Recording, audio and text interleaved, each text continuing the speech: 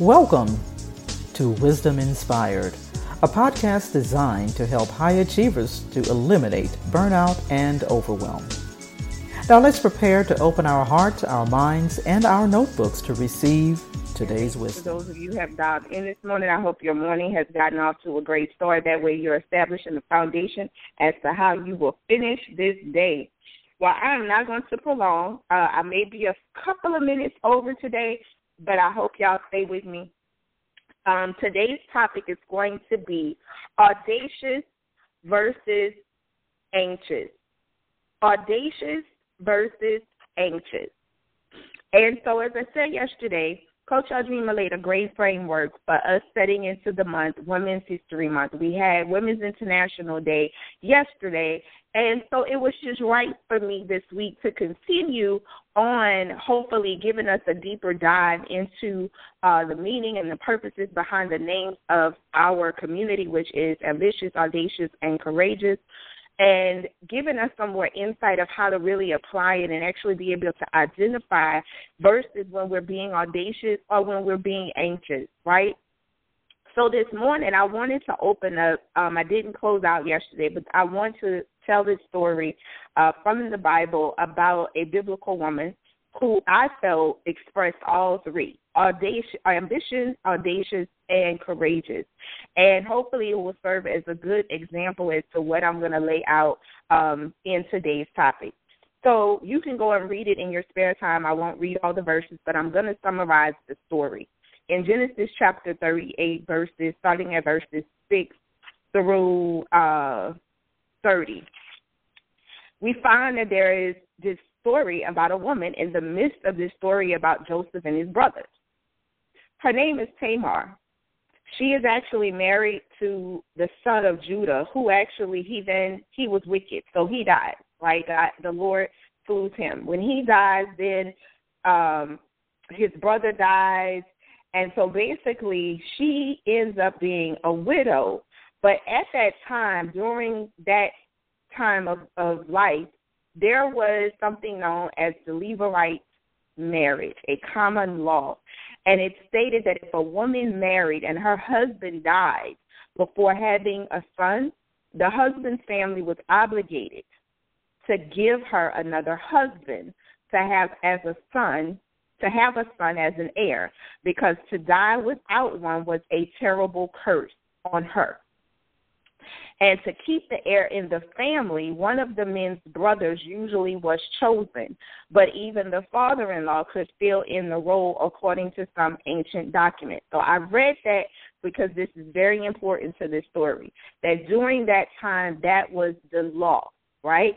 And this woman knew this law, but her father-in-law, who was already one of the brothers who sold Joseph off into slavery, would not follow through on this law, okay? He was the head of the family. He knew the law just like she did, but he had decided to not allow this to happen because two of his sons had already died being married to her, okay? So, long story short, she took the initiative. She was ambitious enough because what she didn't want was to be cursed. So she had one aim, and that was to fulfill the law, right? That was her focus, to follow God's will. And they knew the law at the time to be God's will. She was audacious enough to set in motion an activity and a plan to go about ensuring that this would happen. Now, audacious is defined as taking bold risks, right? Also as showing an imprudent lack of respect. So when you read this story and you understand what she did and how she went about taking this, because she actually ended up tricking her father-in-law to sleep with her, right? And she did that because she knew that was the only way to fulfill the law. And she was within her right because she knew what she had her mind set on, one aim, and that is following the will of God. But many would look at that as her being imprudent, right? A lack of respect, right? They shocked by her surprisingly boldness to take a risk such as that. But she was also given wisdom because, again, she was following the law. So God gave her the wisdom to take from her father-in-law, who was a king at that time, his rod, his staff, and his cloak, which represented the identity of who he was, because she knew that there was going to be a backlash on what was going to happen. They were going to come after her and kill her, okay, because it was going to be found that she was pregnant and she had no husband. So she, in that moment, took that bold risk, not out of her own self-appetite, but because she knew the law, and she was standing in a single-minded focus and position of fulfilling that law. She had the audacity to believe the word of God. She had the audacity to take action and to take risk, even to the people around her that may have seen that she was disrespectful, out of order, or even made her, in a way, surprise other people and question, has she lost her mind? How dare she be imprudent enough to show that lack of respect, to go against the man, the head of the family, to follow the head of life itself, which is God?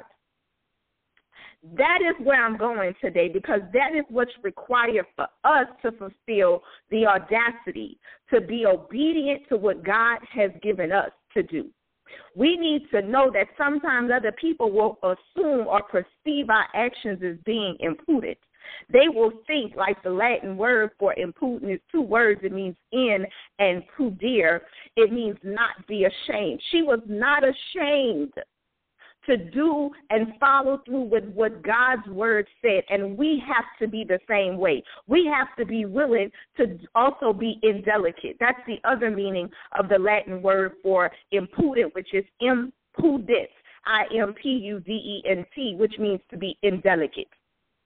Sometimes we can't be ladylike to what other people have decided ladylike is, because we know what God's word says, and we have to be willing not to be conformed to the ways of this world, but to do what he has called us to do unapologetically.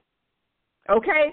So what makes us anxious is because at the point in time, anxiousness is to experience worry. It means to experience worry. Let me say that one more time. Experience worry. That means you are allowing yourself to experience an emotion over a period of time about something that is somewhat uncertain outcome or something that's an imminent event, but it hasn't occurred yet. It hasn't taken place yet. Anxious is also defined as wanting something very much, typically with a feeling of unease. And we covered yesterday how our self-appetite can send us on quest of wanting to have that satisfaction feeling of being full. So see, pretty simple, to be anxious is to be out of the will, to be focused on what is your will and not God's will, to believe that somehow you can manifest the outcome. See, God has clearly made it clear to us in Scripture by Revelations 1:8. He says, I am the Alpha and the Omega, the beginning and the end. Our job is the middle. Our job is to surrender boldly to what his word says. We have been given by our birthright as believers of Christ that victory belongs to us no matter the situation or the circumstance. But what we get confused at is that we somehow began to listen or have that imbalance of double-mindedness, that somehow we can share the same seat of our will with God. We can get what we want and God can get what he wants. See, this woman wasn't so concerned with having a child because she wanted a son. She was focused on making sure that there was an heir to the family's bloodline. She was committed to the law. What are you committed to? Are you committed to you getting the things that you want, that temporary satisfaction of your appetite, or are you committed to the sovereignty of God having its full reign in your life? Anxiousness is about you believing that you have sovereignty, that you somehow have the ability to get everything that you want. See, anxiousness is not based on anything that has occurred. It's the possibilities that we're running through our mind. We're running so many options of what this could do and what that could be like. If we did this, if I did that, what could my business do if I implemented this? What would happen and how much money would I make if I started doing this? Or if I went over and sat at the table and ate with them people, how much would I get? How much exposure would they bring to me? See, we sometimes find ourselves wavering, going and eating at too many tables and taking in and consuming too much information for other people's ideas, rehearsing multiple possibilities, and find ourselves choking out our own progress. Yes. And yes, the Latin word for anxious is angere, which means to choke. How much are we choking out of our lives by not allowing our audacity to focus on one ambitious goal, to be the drive for everything in our life? We are fulfilling ourselves with too many options, and we're wondering why we cannot see the manifestations that we desire. Could it be that your hunger and your lust after too many experiences and too much exposure is costing you the very thing that could set your whole life free from anxiety? See, we're trying to carry a burden that's not ours. The manifestation of the end result is not our responsibility, nor can we or are we equipped to bring it about. It's not possible because we are created. So how can we create another thing? We have to be willing to be the servants that we were created to be.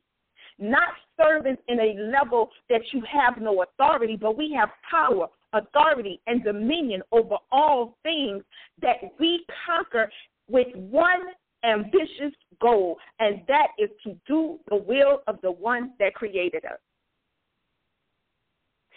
Closing out today, I want you to remember two things.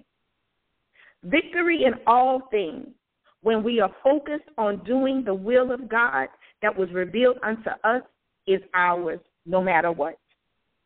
And audaciousness will always leave room for God's sovereignty to prevail in our lives, while anxiousness is consumed with trying to figure out how to satisfy our own self-appetite.